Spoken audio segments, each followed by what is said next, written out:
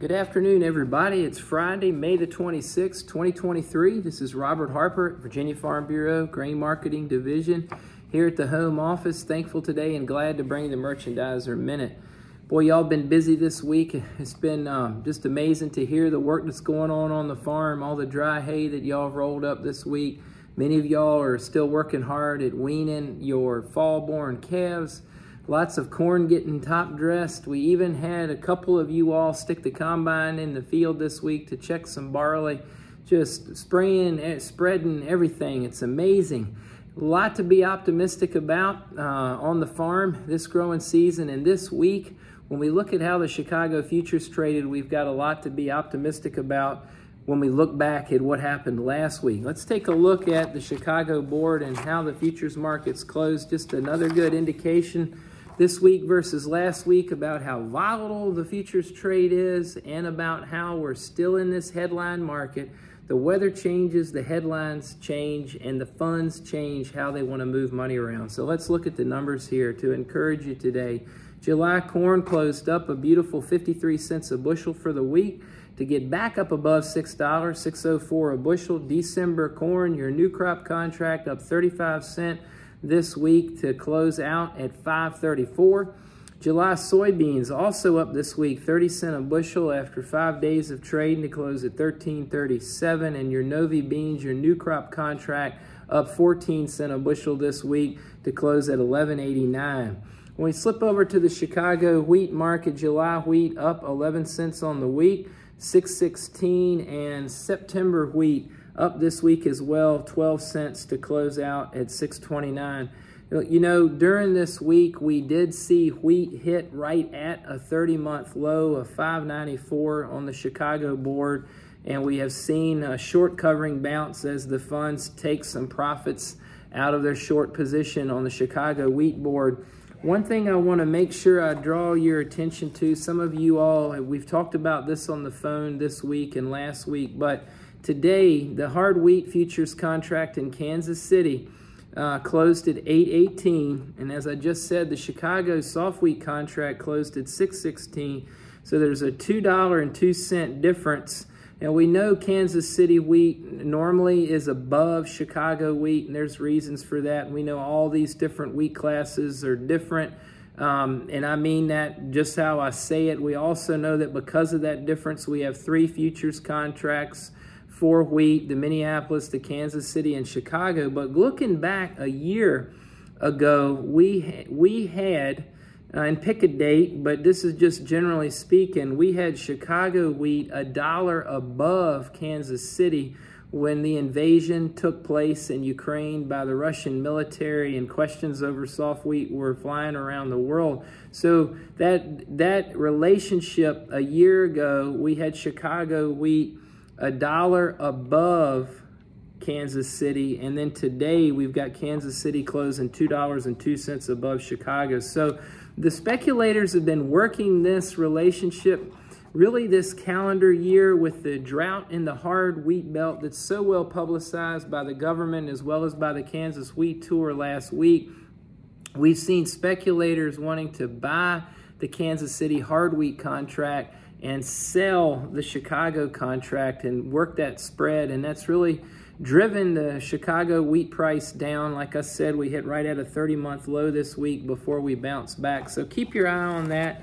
And when you look at these numbers, we know coming into the week with the Commitment of Traders report, we were basically short soybeans, maybe in a neutral position. We'll get another report today, but short corn and short wheat, and that's very important for us to know and know how the managed money speculator is thinking to help you as you're making decisions on your old crop bushels that aren't priced and on your new crop bushels.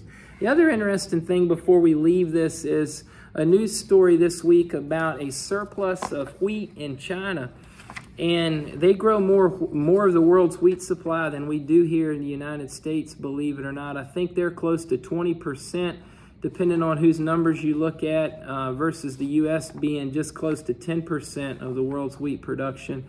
Again, think about all the crops or all the countries around the world, lots of wheat crops each year. But when we think about China, they've got a surplus, and that wheat is working its way into rations, so that's taken away from how much corn they need. And we know corn in Brazil is a lot cheaper than corn here in the U.S. We got news this week and reports, you see it here, hither and yon, and on social media. The combines are picking corn. They're starting to pick corn in northern Brazil. Estimates from their government and some stats agencies there, as well as hither and yon, are pushing maybe a 4 billion bushel crop there, big crop for them. So we're going to see how that plays out. We know that's going to continue to put pressure on corn prices if that crop down there gets bigger. And we know that China's demand for corn might be curtailed some because they're working this surplus wheat in. Coming into the week, U.S. corn, 81% planted versus 75% 5-year average. U.S. beans, 66% planted versus the 5-year average of 52%. Just an amazing planting pace. And then we know another big story of the week, talking about planting pace, was dry conditions in the majority of the Corn Belt, however you like to divide it up, east, west, north, or south. We know that the farmers that work hard up in North Dakota are behind on planting corn, but they've had a good window this week to get a lot of acres planted. One of the things, though, that's friendly to price is this dry weather that has been in the Corn Belt with no rain. It's allowed for a lot of field work to be done. No pressure yet on hurting the crop, but you all know better than me, if we got 21 days, we're only 21 days away from a bad drought. If this goes on again next week and into the following week, you're going to see price recovery on the futures board. We are in a weather market. We were reminded about that this week as we saw those wonderful futures prices, all the green on the board. A lot of the futures rally this week as short speculators were getting out of those short positions due to dry weather conditions this week and forecasted dry weather conditions next week in the Corn Belt. So back to the planting progress here. Virginia corn planted at 91%, 88% is the 5-year average, and amazingly this week, 56% Virginia beans planted. Before Memorial Day, we'll see what we get next week, but 40% is the 5-year average. And remember, next week we get the first crop conditions report from USDA. What's the good to excellent rating? So we also know that there's been, talking about weather, significant and good moisture in Argentina that's encouraging wheat planting down there.